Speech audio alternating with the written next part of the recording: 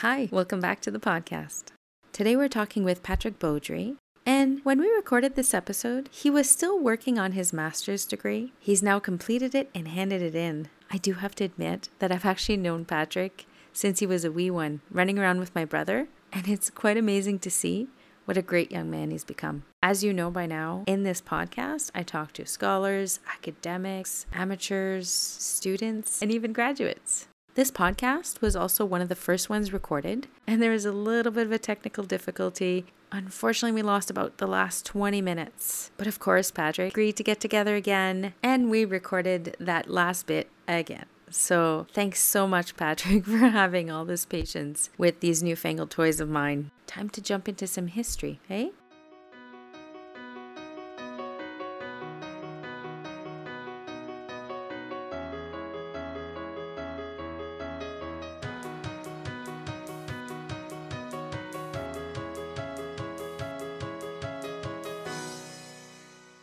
So today we're talking with Patrick Beaudry, and actually a very interesting fact we found out is that he got his interest of history through a video game that was talking about Omaha Beach during World War II. Yeah, absolutely. So was that when you were really young? Yeah, I started playing video games pretty young, like most kids of my generation.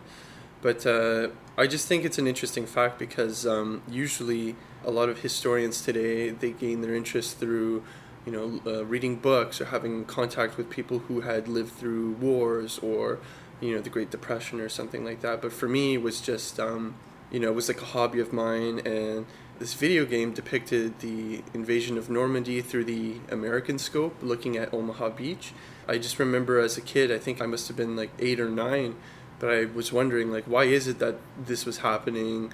Why is it that people were storming these beaches, and why were people dying, and why were people being killed? And it just made me want to know how something so massive could happen and how human society could just do such a thing. And since then everything else started to pique my interest. It wasn't just military history, but I wanted to know why things were happening around the world and how things happened in the past and how it ultimately shaped us today. Well, that's kind of a nice little side benefit to playing video games, Absolutely. I guess. So, talk to us about your topic. So my topic is actually about social pressures to enlist during the First World War, as well as social pressures to resist enlistment. So my topic it's a little special because it actually goes from August 1914, so during the war's declaration, up until about October of 1916. So what's important about this is that this is actually before the implementation of conscription in Canada. What's significant about this is that many historians in the past have tended to focus on enlistment as a failure, which ultimately led up to the implementation of conscription. So, I'm happy that I'm looking at enlistment as its own topic in its own way. Before it became a conscription. Absolutely. And not just that, but like there is a form of social compulsion inside, like within the topic that I'm doing, which is important because it is compulsion prior to the big C, right? Conscription in Canada. So with the topic, you mentioned Canada a few times. Are you focusing mostly on Canada? Yeah, absolutely. So within my project, I'm actually focusing entirely on Montreal as the center of my study.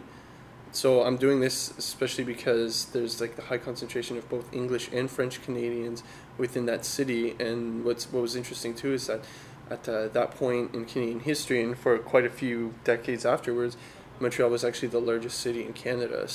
And it was fully bilingual at that point still? I'm not sure if it was entirely bilingual because especially in the 1910s there was still a lot of linguistic tensions, but at that point it was kind of like English and French Canadians were like their separate races. What was interesting about Montreal was that although the majority were French Canadians, there was still a massive English Canadian presence. But it was interesting to see Montreal because it was like the English majority, it was now an English minority within a French majority province. But yet the English minority still had a large sway because they had the overall English Canadian majority behind them. Okay, so, interesting. Yeah. Okay, that's very interesting. So I guess if you're looking at Montreal and you're looking at enlisting, the war is declared, all these people are very perturbed by this possibly. What was their reaction to enlistment? So interestingly, upon the War's declaration in August of 1914, both English and French Canadians were actually quite enthusiastic Really? and eager to enlist. What's quite significant is that a lot of historians kind of subscribe to this myth that French Canada from the start of the war wasn't enthusiastic. It's like an assumption that was created, and then it's just been passed down and it's been fortified. And although there is some truth within that statement, it's an oversimplification, and it's generalizing all of French Canada, and it's not fair. What I did was I actually looked through 2 French and 2 English speaking journals of the time, so La Presse, Le Devoir, and the Montreal Star and the Montreal Gazette. And all 4 of them really showcased the enthusiasm and the eagerness. There was many articles that were saying how people were rushing to the streets and cheering. They were all singing La Marseillaise, Rule Britannia, O Canada. They were extremely enthusiastic. There was even French Canadians who were volunteering in local regiments. There was even at one point where the Consul General of the French Embassy, his name was Consul General Raymond, I believe that was just his name, how they referred to him in the paper, but is stating how he had received countless requests from French Canadians to enlist directly beneath the banner of the French army in France. So that was actually a quite surprising development that I had noticed in the papers. I hadn't seen too much of that in the sources that I had read, like the secondary sources. There's one spot by a historian named Pierre Venat where he had actually mentioned it, but I didn't feel as if it's quite elaborated on. I was quite surprised when I saw that and quite excited, because I was like, okay, well, this lends credibility to the fact that, it's true, French Canadians were eager and they wanted to participate. But the thing is what is important to mention, though, is that Le Devoir, the one of the French-speaking newspapers of the time, was actually under the direction of Henri Bourassa, Canadian nationalists at the time. And he, for years and years prior to the First World War, he was actually pushing for more Canadian autonomy within the British Empire. He was extremely against British imperial wars. Initially, though, he was quite enthusiastic and supportive of the war, but things would wane, especially after Règlement 7 in Ontario. So that piece of legislation had a massive impact on the way French Canadians would begin to see the war and their own participation in it. So the perceptions changed. Absolutely. And during this time, was there a lot of pressure pushing the people to enlist, or were they just happy to enlist? Well, there were a lot of pressures. So initially in 1914, perhaps the largest was imperialism. So essentially both English and French Canadians actually enabled themselves to be pressured by concepts of imperialism. In a lot of the newspapers that I had consulted, especially for English Canadians, this link to Britain was just about all they needed to go. But it wasn't only that, but a large portion of the Canadian population at that point were actually British-born Canadians. Okay, they were either from a family that were British-born or themselves were British-born. Absolutely. So in Montreal alone, there was about 40,000 British-born Canadians. And the first contingent of the Canadian Expeditionary Force, which I believe was made up of about 30 or 40,000 Canadians, most were actually British-born. So initially, this imperial enthusiasm was struck by these British-born Canadians who felt this need to help their other country. Absolutely. Yes. Their mother country, right? And they rushed to enlist, but French Canadians, they were being pressured in the sense where Canadians were saying, French Canadians were eager to enlist alongside their mother country and their former mother country of France. Yeah. So it was actually quite interesting to see that, because a lot of historians tended to also say that French Canadians didn't feel a sense of obligation or ties to France the way that English Canadians or British English-speaking Canadians had towards Britain at the time. But especially in La Presse, there were so many advertisements selling tricolor flags, and so many instances where French Canadians were parading the streets singing La Marseillaise and shouting Vive la France, Vive l'Angleterre.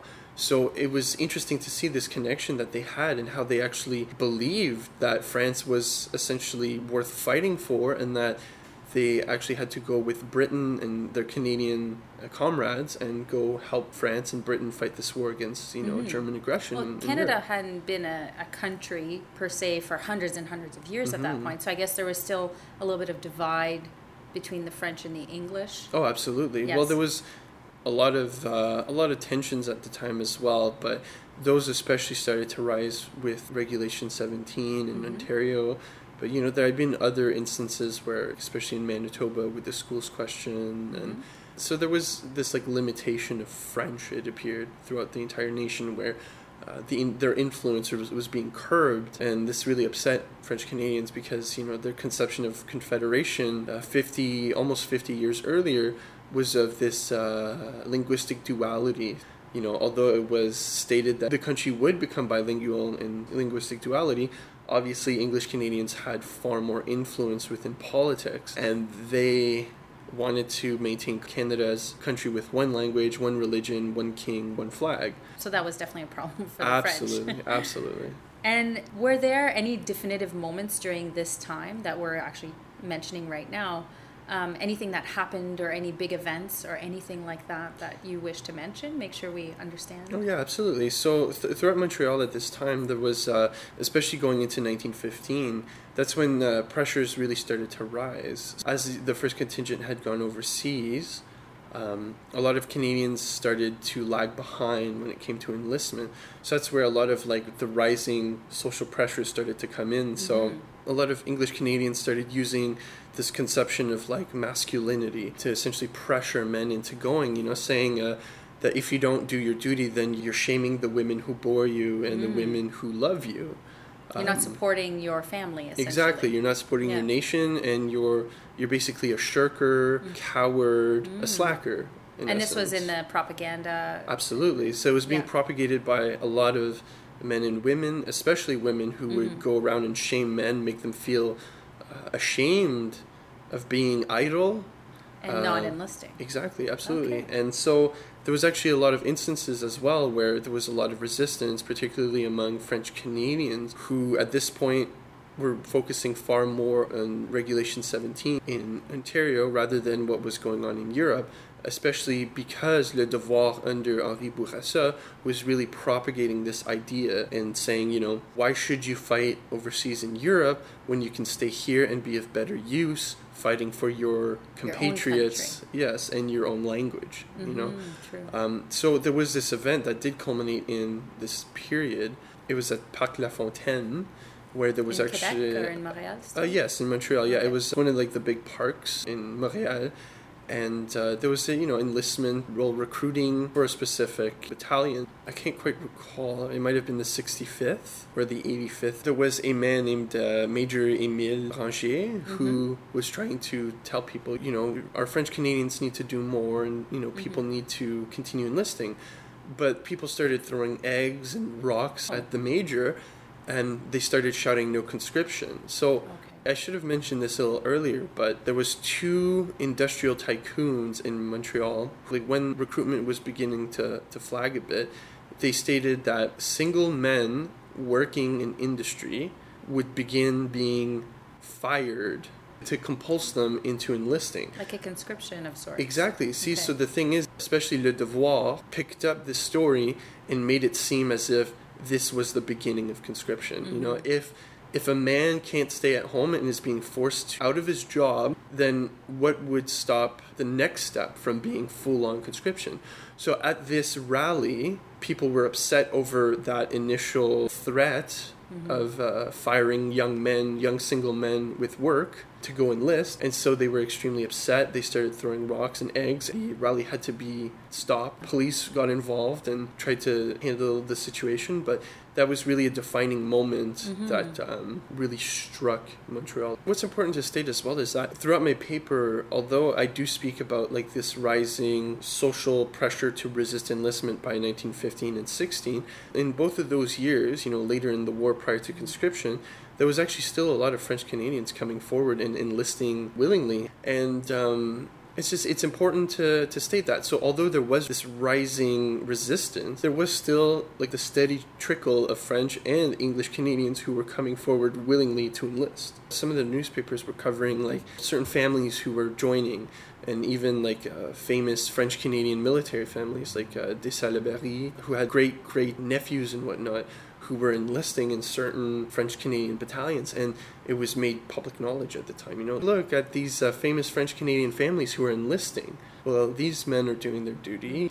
Perhaps you should. Although that undertone of perhaps you should was not always so in your face like it was with English Canadians, who used direct appeals and tactics of shame. So they did have differences between how they approached the French and the English. Absolutely. Social pressures to enlist were they were very aggressive for English Canadians, whereas they were quite moderate for French Canadians. Even the leader of the opposition, Sir Wilfrid Laurier, who was a prominent French Canadian, he tried hard to get French Canadians to enlist, and especially when their minds were pretty much focused on Regulation 17, he would go to recruiting rallies and say, don't worry about Regulation 17, it'll be handled in the courts. You don't have to worry, it'll be handled, because in his mind, and a lot of other French Canadians' minds, it was obviously unconstitutional for a provincial government to say, we're not going to teach French in schools anymore. It's just going to be English after a certain point. So yeah, like a lot of the pressure was, just don't worry about it. You'll be able to enlist, and not only that, but you'll be able to serve alongside French Canadians. A lot of French Canadians didn't want to enlist because they were afraid of being placed into English-speaking battalions, which was especially the case early on in the war. Like at first, a lot of French Canadians didn't seem to care.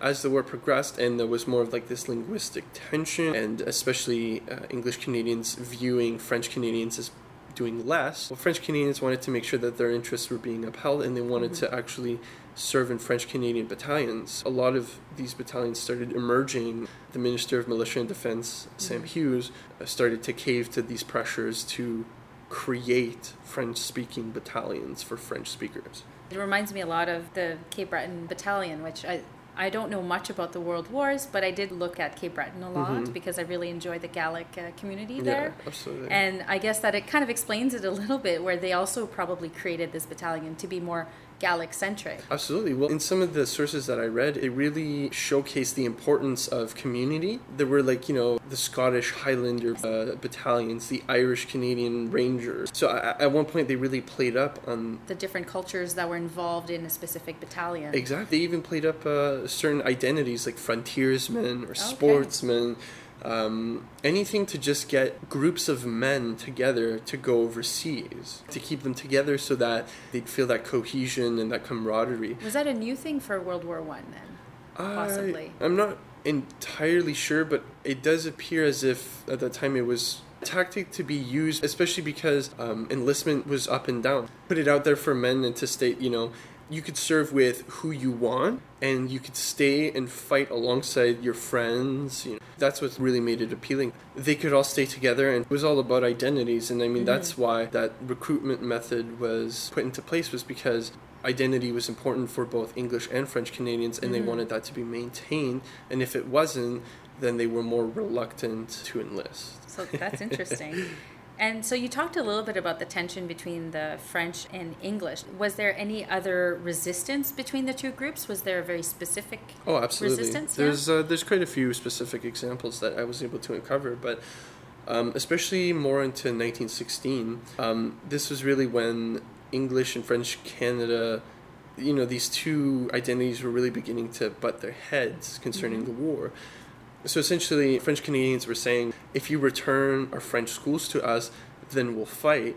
But in a lot of instances, English Canadians were saying, fight first, and then we'll see. A lot of English Canadians were becoming extremely critical of French Canadians because of their perceived lack of enlistment. English Canadians were obviously the majority and were doing far more. They were enlisting in far larger proportions in relation to their own population size versus that of French Canadians. More pressure to resist enlistment than there was to continue enlisting, especially because of, I keep mentioning Le Devoir, and there was other French Canadian nationalists like Samuel Lavergne and Omer Héroux, who were really pushing French Canadians to realize how disgusting they were being treated by English Canadians, why they shouldn't rush to fight for Britain and English Canada. So Le Devoir and La Presse were really, by this point, focusing on other English Canadian newspapers who continue to criticize the French Canadian war effort. So in some cases, La Presse really focused on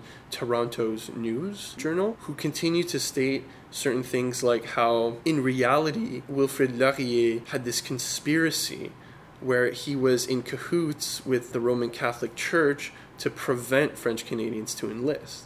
Interesting. Obviously, this is a conspiracy.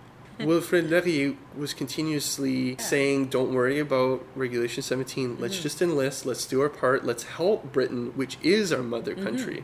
But a lot of these English newspapers were just hounding French Canada for not enlisting and for being so focused on the language issue in Ontario. A lot of newspapers which discussed how a lot of English battalions used certain tactics to get French Canadians to enlist. They were saying, you're so concerned over this language issue in Ontario, but if Germany invades, the only language you'll be speaking is German. So there was kind of like that pressure to say, if you focus too much on language, both our languages will disappear. They're really pressuring French Canadians in that way.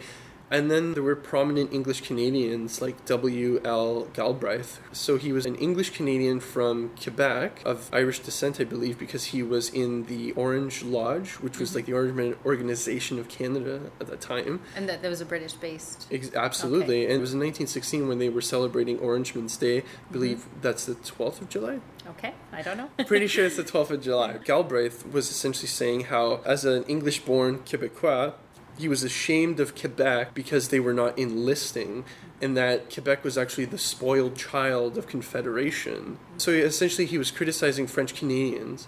He had initially believed that if there was one province in all of Canada who would have rallied behind Britain, it would have been Quebec, because Quebec had its rights protected beneath the British flag, and that it's essentially like, don't bite the hand that feeds you. Yes. You know, if you have all these rights that are being protected, you know, like essentially Quebec is like the special case. You know, it's Catholic, French speaking. It has certain laws upheld within the British Empire. Okay. So why would you not fight to protect your, you know, this special status within Canada? Well, it's interesting that you talk about tensions between the French and the English. So obviously the French were, I don't want to say being attacked, but definitely being maybe under pressure by the British Canadians, or the English Canadians, sorry. Was there another side to that? Did the French do anything for the English Canadians? Did you see anything in that end?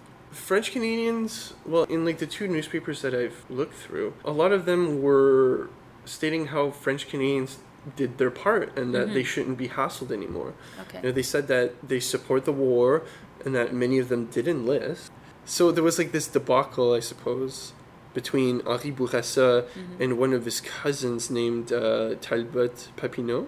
Both French. Both French, descendants of the Papineau from the 1837 Lower Canada Rebellion, part of like the rebellions in Canada. Talbot Papineau was essentially telling his cousin French Canadians should enlist more and that the nationalists are keeping French Canada from doing its duty. But the thing is, like when Henri Bourassa responded, he essentially stated that you know, if English Canadians can criticize French Canadians for not enlisting to the proportion of the population, then British-born English Canadians should be able to do the exact same for English Canadians, because, you know, British-born English Canadians had enlisted in far more numbers than the English Canadians, who they themselves had enlisted more than the French Canadians. So the tensions were all around. Absolutely. They were between the French Canadians that were Canadian-born, the English Canadians that were Canadian-born, the English Canadians that were British-born. Yeah.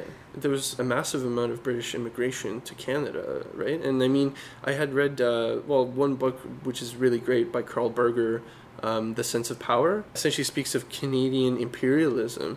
And this large British immigration to Canada makes me think of a passage he had stated where Canada truly believed to be the heir to the British Empire as the largest nation within the British Empire. And so all this British immigration essentially allowed Canada to be extremely aligned with the empire.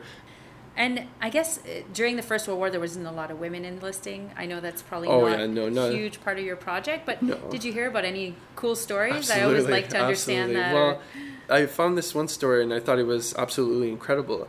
So when the First World War was declared, the Minister of Militia and Defence, Sam Hughes, had organized Canada's main military base to be built at Valcartier. I keep wanting to say Val d'Or, but Valcartier.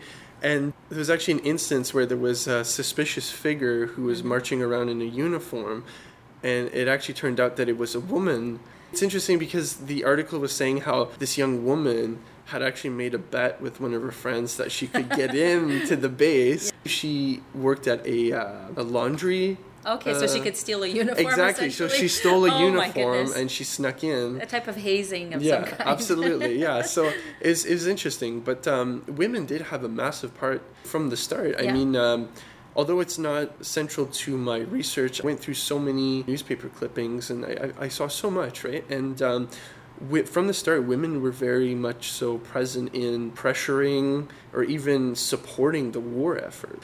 Especially at this point, right, there was the temperance movement, which was really the way that women could get involved in politics, push for the vote for women. But that's the thing, is women really perceived their contributions within the war as a way to demonstrate their patriotism, devotion to Canada, and to fight for their rights to gain those to vote. There was the Daughters of the Empire who did a lot of knitting, and they created like care packages for soldiers. They packaged candies and cigarettes and socks to be sent to the front for all these young men. And there's a lot of examples I actually incorporated into my paper where women were driving force, because there was a lot of articles within the English Canadian papers that were saying, like, you know, tell your men to come out, show them their real place. So, and some recruiters even said that, you know, women have tremendous power over men and that they should make them realize that if they're not at the front, then they don't belong here. They're not fighting for the Canadian rights. Exactly.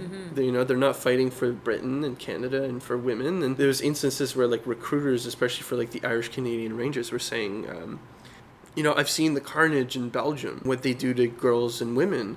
And if your men don't go overseas and fight, then that carnage and destruction will come here. It was really to encourage to keep the freedom that Canada enjoyed at the time and make sure that the war didn't make its way across the ocean. Well, that's the thing, too. There was like this, a lot of recruiters used this fear of invasion to kind of stoke men into enlisting. Recruiters for the Irish Rangers were essentially also stating, you know, the only reason Canada is safe right now is thanks to the Royal Navy. That Royal Navy could easily fail if more men don't rush overseas.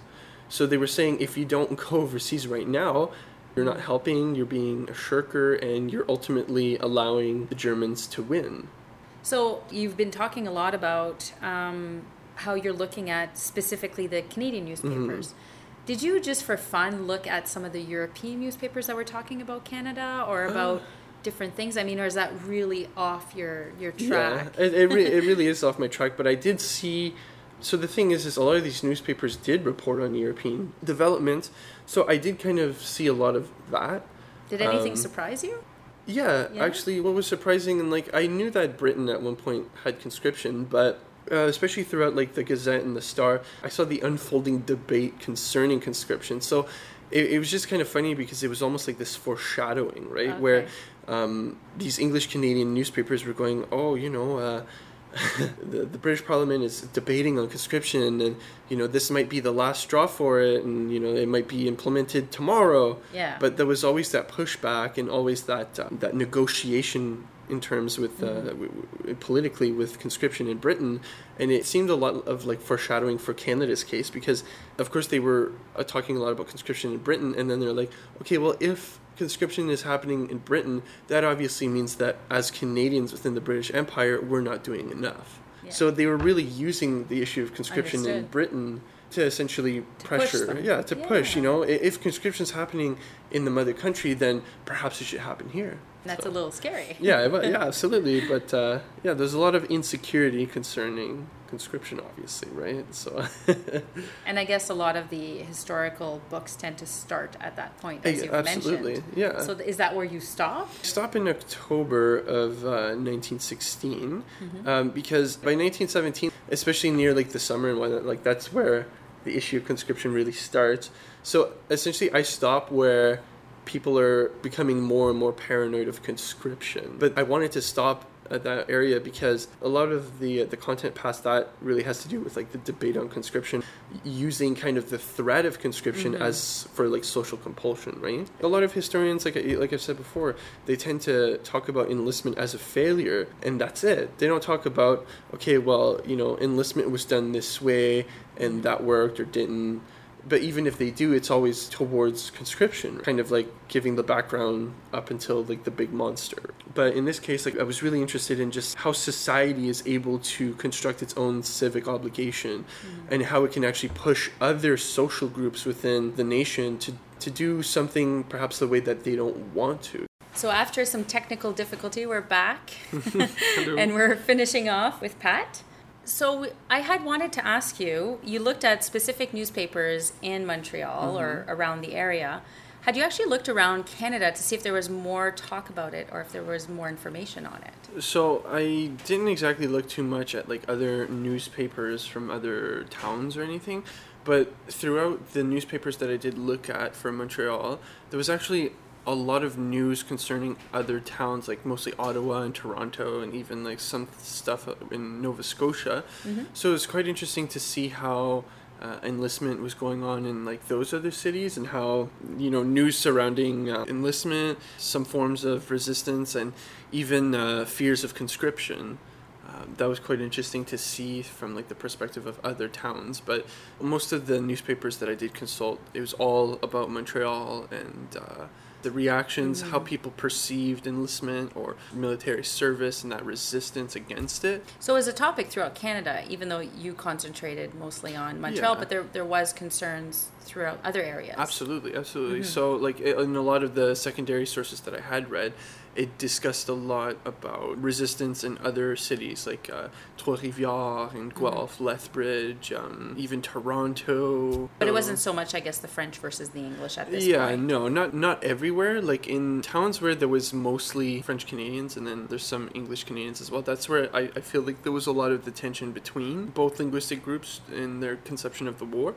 But from the other cases that I did read from the secondary sources with like Lethbridge or Guelph, a lot of it had to do with ethnicity, really.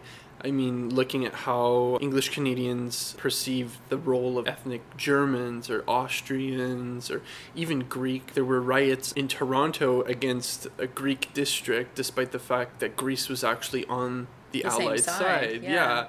But I guess it was a lot of it had to do with like returned soldiers who came back, you know, wounded and who didn't have the same capabilities as before and who felt that they weren't being integrated into society well enough, and then saw immigrants with jobs, owning businesses, and obviously that creates anger, especially once a man comes back and believes that he's given so much for his country and that he deserves a place in society and perceives himself as not being given that place. So, and the psychological aspects just in general when they come back would have been very heavy and very hard to manage. Yeah. Well, I mean, a lot of them had a very difficult time coming back. So you looked at those newspapers, and then you've mentioned some secondary sources, and your picture is fairly full when it comes to this topic. You have a good idea of where everybody stood as much as possible without going back, taking a time machine. Yeah, although that would be absolutely incredible. Yeah, if you could have a time machine with the bubble there and just see everything, that'd be incredible. Yeah, so you would go back and definitely observe all that and make notes. Oh yeah, absolutely. Write a book. Yeah, that'd be incredible. That'd be an experience, obviously. Well, yeah, but do you feel like you've captured that mentality by researching all of these different aspects? I think so, honestly, yes. I feel like having looked through these newspapers and seeing the way that people discussed enlistment and service and how there was this obligation despite the fact that there was no form of state-implemented conscription, there was like that moral conscription. And I think it's just incredible for the time to see how within society there's like sects that have their own perceptions of the war and how they try to force everyone else to follow along if they're not. and then how certain other sects somewhat they resist and they try to maintain their own ideas of service and obligation, civic duty. And that gives a really cool point that you're taking up. I mean, if you were to, let's say, shift the whole project and shift to another town or even another province, and then go even further, maybe shift to another country, you feel like there would be different elements to the perception of war through different eyes, different cultures, different... even if you're sticking to the Allies side, you would still get a lot of different... Yeah, what I think is extremely interesting about my project, though, is that it really showcases how, like, warfare is not just like a national crusade. It's very individual, right? Like, you look at individual cities like Montreal or, all the other ones that I had read about from my secondary sources, and it just really shows you how conflict and the perception of conflict, the participation or the lack of, is a very local event. I don't know, it's incredible. It really showcases how societies, it's not just one society, it's like societies. Everybody has their own conception. And we don't learn that necessarily through, we don't have time in, let's say, high school history classes, but we don't really learn about individual aspects so much. We kind of talk more in generalities, that's great. At least we're aware of it. But at the same time, this kind of project is really important because it makes us understand a little bit deeper what's driving people, what's pushing them one way or the other, or making them pull back or making different choices. Yeah, absolutely. So you're digging into a very specific vein, and it's very helpful for other people. Well, I think it is very helpful because at least it'll showcase this focus on, like, prior to conscription, right? To showcase how society does have a voice and how they do have a form of coercion, and that society has the power to pressure and force people into doing something that they may not want to do. And I just think that that's an extremely incredible process, especially at that time where, imperialism was happy and alive, gender dynamics were entrenched, and that was just how it was. If you were a man, you were expected to do this in times of war, to serve and to fight overseas. And it's quite interesting to see how a lot of people in the city, both among francophones and anglophones, followed along with these type of pressures or even resisted them. It rewrites, it allows us to really look deeper into, like you're saying, like this vein of history, and to see how everything isn't at national level and isn't always how it's being told, not everybody was willing to serve, and yet not everyone resisted, right? Yeah, it wasn't 100% either way. It was very meshed. And as a historian, you must love looking back and knowing what's coming. You're still hopeful because you're still saying, well, people were still wanting to join. That's really helpful. And in Montreal, I guess mostly French and English is what you were studying. Did you find other cultures besides, let's say the Greek Quarter you're talking about in Toronto? But did you find other parts of town? Yes. So in Montreal, there's like these 3 other large ethnicities or origins. So there was like a very large Jewish population, Russian and Italian. Okay. It's quite interesting because like the newspapers discuss them at length. I saw how initially during the declaration of war, the Italians they celebrated the Triple Entente against Germany and Austria, despite the fact that Italy had signed an agreement with those two countries for mutual defense, but obviously Italy didn't join. But when they did in 1915, the newspaper revealed how Italians throughout Montreal were parading the streets in support, and that thousands rushed to go overseas to fight for their mother country. And interestingly though, for the Russians, there's a lot of Russians that were against the war. And that truly showcases even like the sentiment back home. The Russian Empire is struggling with the war, and there's a revolutionary even in the Russians living abroad, right? But then there was also the Jews of Montreal who were quite in support of the war. Yeah, so it's interesting though to see, and they actually, the Jews of Montreal actually wanted to raise a battalion of their own as well. Interesting. And so it's quite revealing to see. So it seems like everybody did want to play some role, changed a little bit. Well, see, that's the thing too, right? Because even initially, how I was saying before, how like French Canadians were quite supportive. Well, even initially, other French Canadians that were more hesitant like Armel Lavergne, who was in, I guess, cahoots with Henri Bourassa and Le Devoir. He was in support of the war, but he said we should just defend our own borders. That's how we'll contribute to Britain, be the food basket of Britain, as well as defending our own borders so they don't have to worry about us and focus on the war. But we shouldn't have to send men overseas, right? Like it's a different philosophy at that point. Well, exactly. Until, obviously, things, more developments come about, and it makes French Canada a little more hesitant, and then within Montreal especially, a bit more of that resistance. But obviously, though, it's not as clear-cut as, a lot of historians have presented it. French Canada equals resisted during the war. This whole project's been quite difficult, and there's been a lot of ups and downs, but I love it throughout. But it really reveals how history is complex, and how, I don't know, it's just like, if I went back like a year from now, I wouldn't know half the things that I've discovered, right? So it's... Some aspects of the war, it seems as if it can almost make you think back to, the kind of wars that I've studied more in the medieval times, where they had to have these social things too. We just don't know about them. Yeah. So you kind of transpose some of these ideas just throughout history. It gives you a really good idea about humanity, just in general. Oh, absolutely. Well, it's interesting to see how people interact with like these social phenomena, especially conflicts and like world conflicts like that.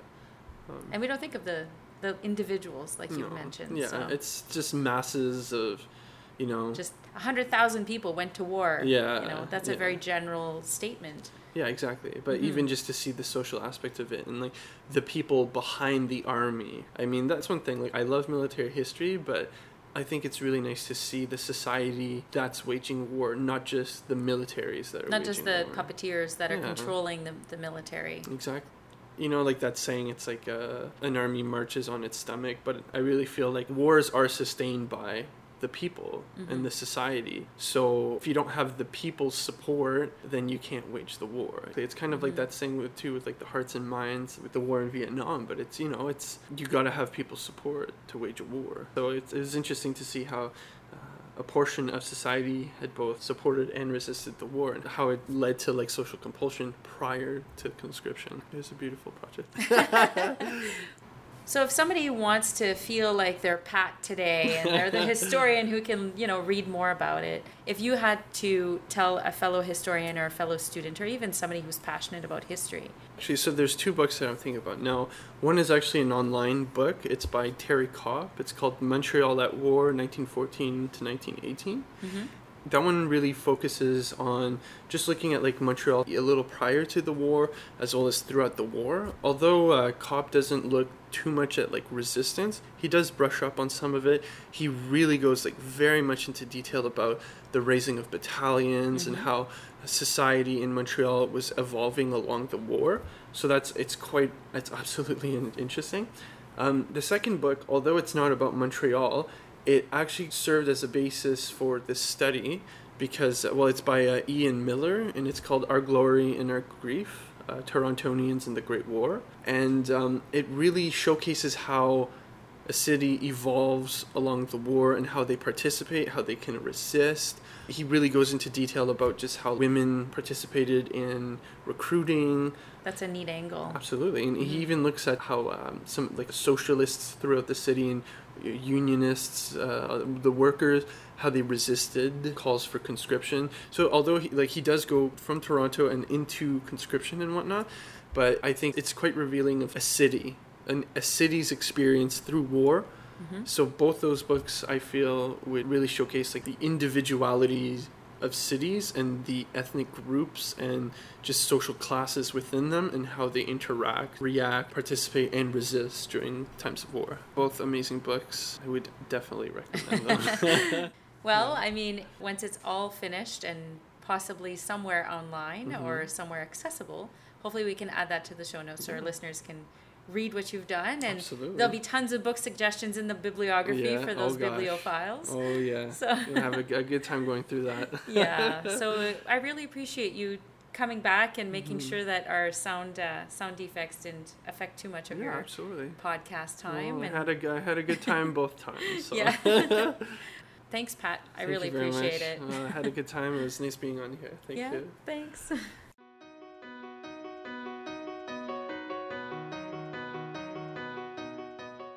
And with that podcast with Patrick, I have 2 book recommendations that he suggested. I have Terry Kopp, Montréal at War, 1914 to 1918. And he also gave me the article by Jean Martin, which is called Yes, French Canadians Did Their Share in the First World War. So you're going to find all that in the show notes. Don't forget to find me on Twitter, Facebook, Instagram, at History. You can email me. You can go to the website, historya.com. You can also rate me on iTunes. It really helps. I appreciate all your efforts in this matter. And of course, I can't forget to thank my husband Jamie and our bunch of kids, our family, our friends who've put up with me adventuring through history. Without you, this wouldn't have been possible. Un grand merci.